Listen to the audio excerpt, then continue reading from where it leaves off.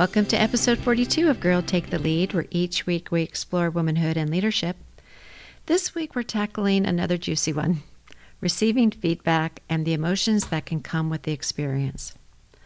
I picked up where we left off in episode 6, which was about ditching performance appraisals, and episode 41 about the imposter syndrome. You may remember from that episode that I was talking about emotions I was experiencing when being reviewed for my position as an adjunct lecturer at San Jose State University. I'm hoping you've all taken a similar journey and can relate to the emotions that might have come up for you. We'll reference the masters, Brené Brown's Atlas of the Heart, and what she has to say about anxiety and resentment. Plus, we'll look at curiosity from Cory Muscara's book, Stop Missing Your Life. In case you don't know Cory Muscara, he's a former monk, host of the Practicing Human podcast, in addition to being a best-selling author. I've also included thoughts about being a teacher based on the book Courage to Teach by Parker Palmer. I also hope you'll see yourself as a teacher in life. You may be a coach, parent, partner, manager, but we're all teachers. Wayne Dyer has a beautiful quote about this.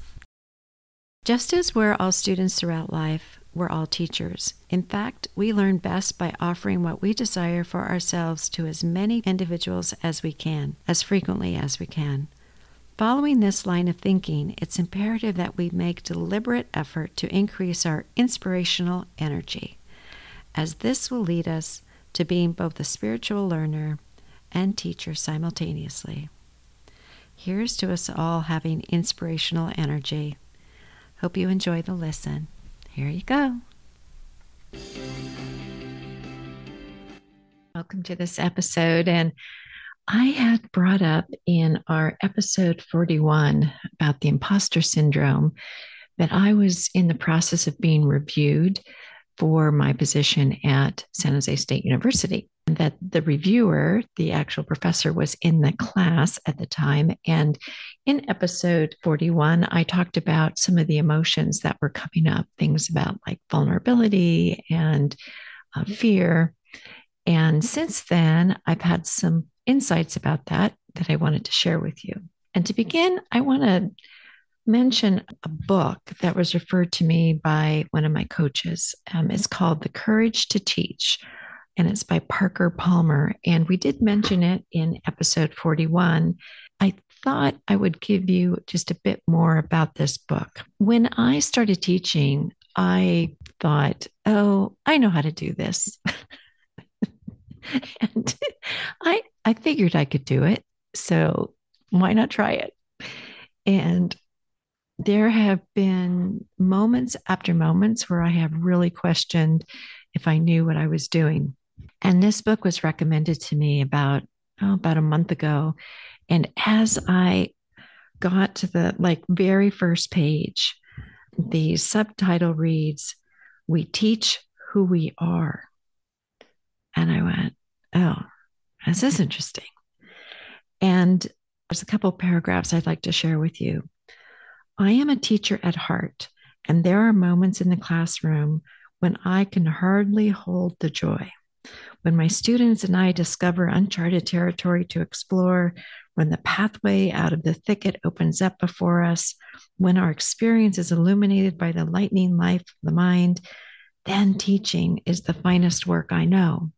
But at other moments, the classroom is so lifeless or painful or confused, and I am so powerless to do anything about it, that my claim to be a teacher seems a transparent sham. Then the enemy is everywhere, in those students from some alien planet, in that subject I thought I knew, and in the personal pathology that keeps me earning my living this way. What a fool I was to imagine that I had mastered this occult art, harder to divide than tea leaves and impossible for mortals to do even passably well. And I thought, oh, this is good. This is where I live. Some days I am totally in joy, like thinking, oh, we had such a good time and discussed, and I heard from them, and they were really alive and providing great points of view. Then other times I just think they're staring at me, trying to figure out what the heck I'm saying or what I'm trying to teach them about. And this book definitely says knowing my students and my subject depends heavily on self knowledge.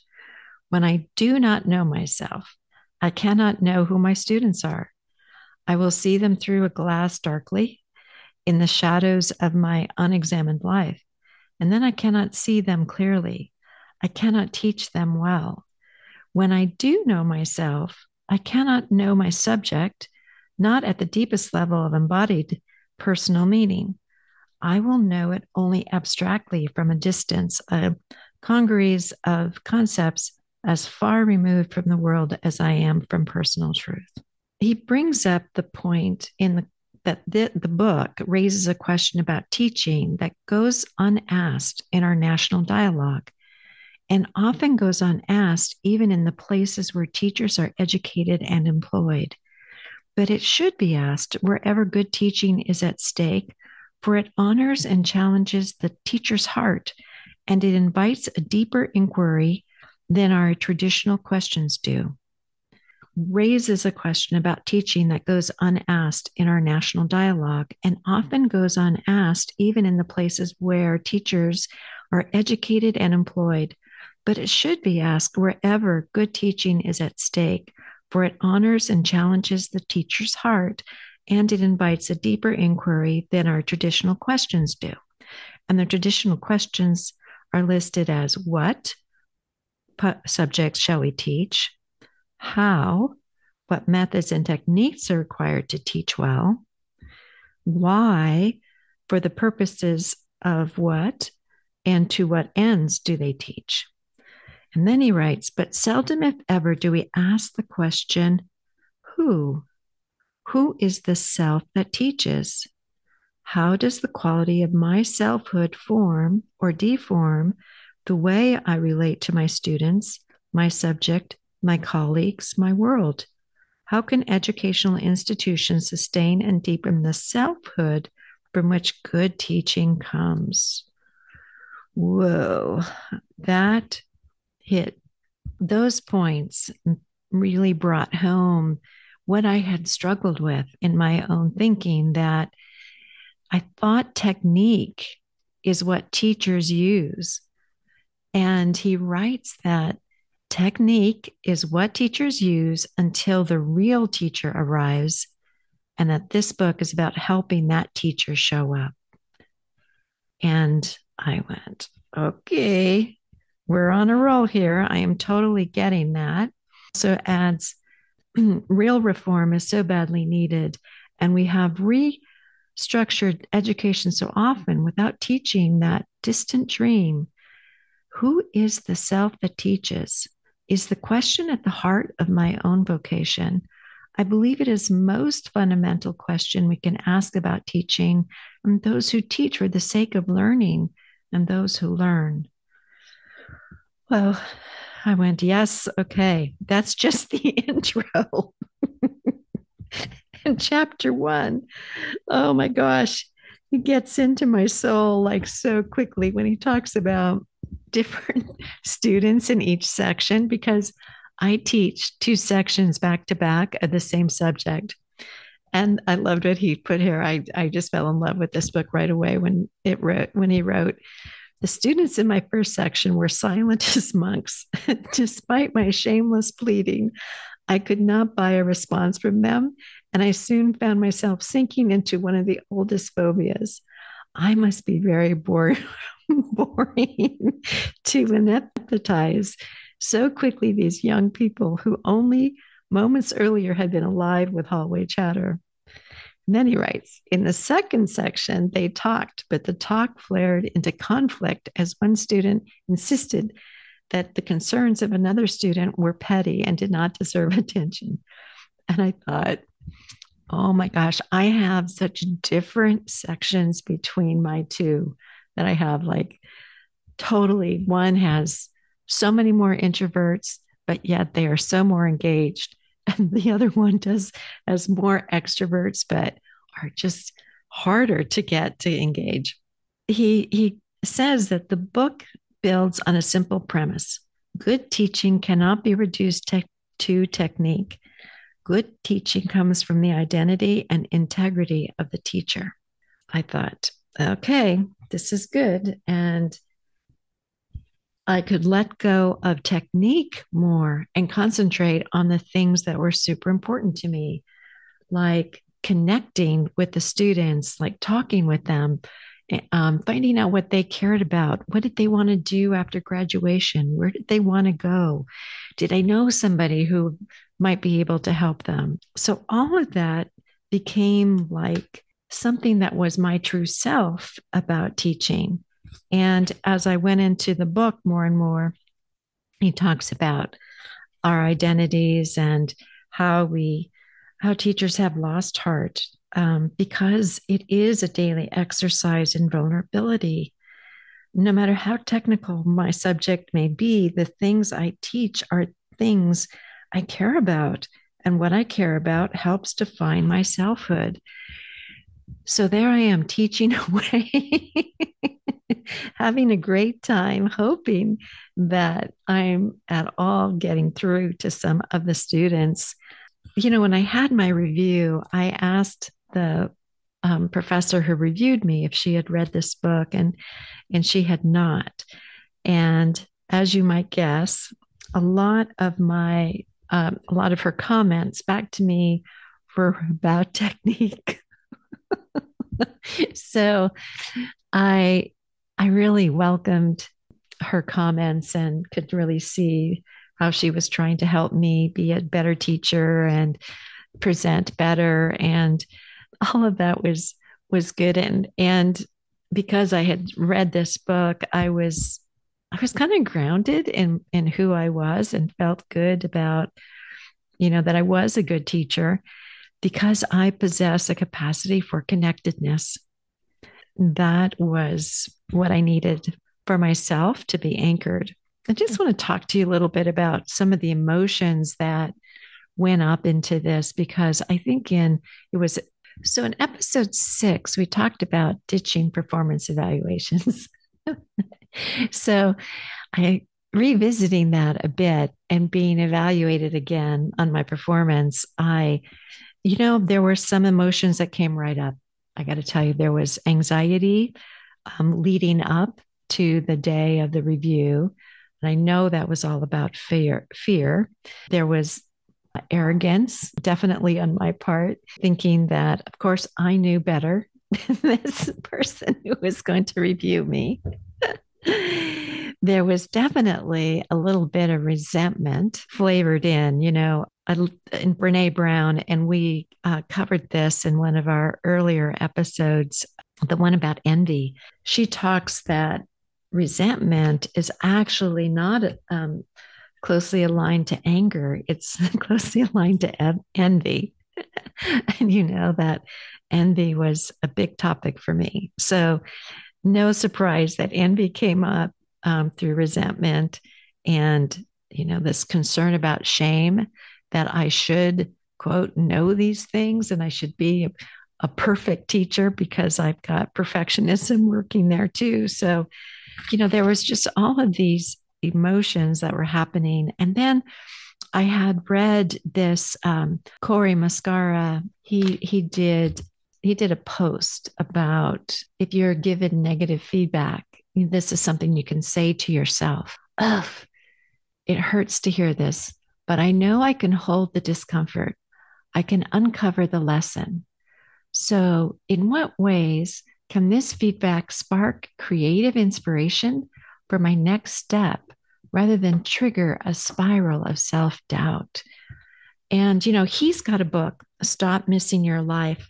It's all about how to be deeply present in an unpresent world. And when he talks about just fear, and obviously that was something I was going through, he says that fear is a big reason we miss the fullness of our lives. It holds us back from living more creatively, honestly, and openly. So if fear shuts down to life, what can open us up to all the possibilities life has to offer?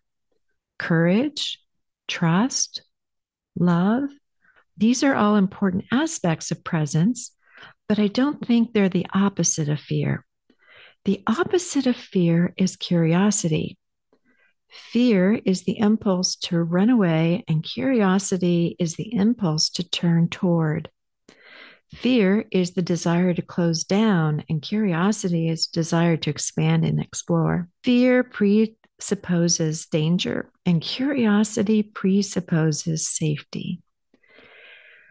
And I thought, okay, let's do the review from a point and a place of curiosity. Like, what would that look like? What questions could I ask? And not from a place of defensiveness, from a point of being curious. And I think and I got to practice that when I was going through the review. And I think also too the reviewer can also be a little bit in fear, but I found that my mood, I just wanted to keep explaining to her that I was trying to learn and I was trying to improve. So I wanted to make sure I understood what she was saying, not challenging or questioning. And the neat thing was that the review became something of a discussion, which I gotta say, I haven't really had authentically before. I think in my previous roles, I was holding my breath waiting for the pain to happen or the hurt or the something I was doing wrong and I should be shamed for. I definitely can say in this case I was more open and definitely open to the learning and open with a different mood. Definitely a different mood. I hope you will check out Cory Muscara. He talks about wisdom too, that wisdom is actually the result of experience times curiosity. And it is a big word, wisdom, that he talks about, and it means different things to different people. And in the context he's using it as sort of an understanding. We don't get this wisdom by reading a book or hearing a talk. In the same way, we develop invincibility or seeing firsthand that we can be with and get through a difficult experience. We develop wisdom by paying careful attention to our experience until we see firsthand what leads to happiness and suffering. And I got to tell you, when I finished the review, I felt more confident. I definitely had this emotion of confidence, because the overall review was good, and she said that I definitely knew my subject, made me just feel like, okay, yeah, this is all right. I'm doing okay. And the things I'm doing in class to make it interesting and to connect with the students were definitely things that she saw. I think this would be a good way to end the episode today. I want to share with you a story. It's a short Zen story that Cory Muscara has in his book that talks about allowing day-to-day life. And here's the story. There was once an old farmer who used a horse to till his fields. All day long, he relied on this horse for the health of his farm. One day, though, the horse escaped into the hills, nowhere to be found. All the neighbors came by to sympathize with the man over his bad luck, only for him to reply, "Bad luck? Good luck. Who knows?" A week later, the horse returned from the hills with a herd of horse friends. The farmer now had all his extra help. Of course, the neighbors came by to congratulate the farmer. "What great luck you have," they said. Again, his reply, "Good luck, bad luck, who knows?" Soon after, as the farmer's son was attempting to tame one of the wild horses, he fell off its back and broke his leg. Again, the neighbors stopped by. "We're so sorry to hear about this bad luck," they said. His reaction, "Bad luck, good luck, who knows?" A month later, the army marched into the village and conscripted every able-bodied youth they could find. When they saw the farmer's son with his broken leg, they let him off. After the army left, the neighbors ran to the farmer. "Wow, what great luck you have." Can you guess the farmer's response? Good luck, bad luck. Who knows? One of the points made in this after this story, this Zen story, was one of the reasons we resist certain experiences is because we don't know where they will lead. Perhaps we can take the perspective of the farmer, trusting that things may be happening for reasons we can't yet understand. So I think that's a great way and a good place to end because I have no idea where this review will take me and if I'll be teaching in the spring or the fall again. It was just an experience. Thanks for listening. Talk to you soon. Bye. Thank you for listening today, and we hope you enjoyed this episode. And if you did, please leave us a comment. It helps us reach other listeners. Also, you can join us on our group Facebook page, Girl Take the Lead, and visit our new website, girltaketheleadpod.com. Next week, you're in for a real treat, you guys. Kiki is back and joins me with her BFF, Katie Wilcox, to talk about sports and leadership. In the last few episodes, we've been talking about teaching, and in the next, Katie talks about coaching high school girls in volleyball. There were a couple of times, I got to tell you, in the episode, I was filled with such admiration and inspiration listening to these Gen Zers lead the way for us. I hope you'll join us for that episode. And after taking on some heavy leadership topics recently, like burnout, imposter syndrome, I thought we could use something a little different. So for Thanksgiving, Rebecca Cohen will be back to talk about making a Thanksgiving pie. That's right, Thanksgiving pie. You may remember Rebecca from episodes 23 and 24, where we talked about the book Bittersweet. It turns out Rebecca is also a master pie maker, and she can lead us in tackling how to make a homemade pie successfully. I don't know about you, but making a pie is an area where I have had repeated failure, and it is truly a humbling experience for me. Rebecca promises that everyone can make a pie. You just need to know the key distinctions. Join us for literally some juicy tips in time for the holidays. Talk to you soon. Thanks for listening. Bye.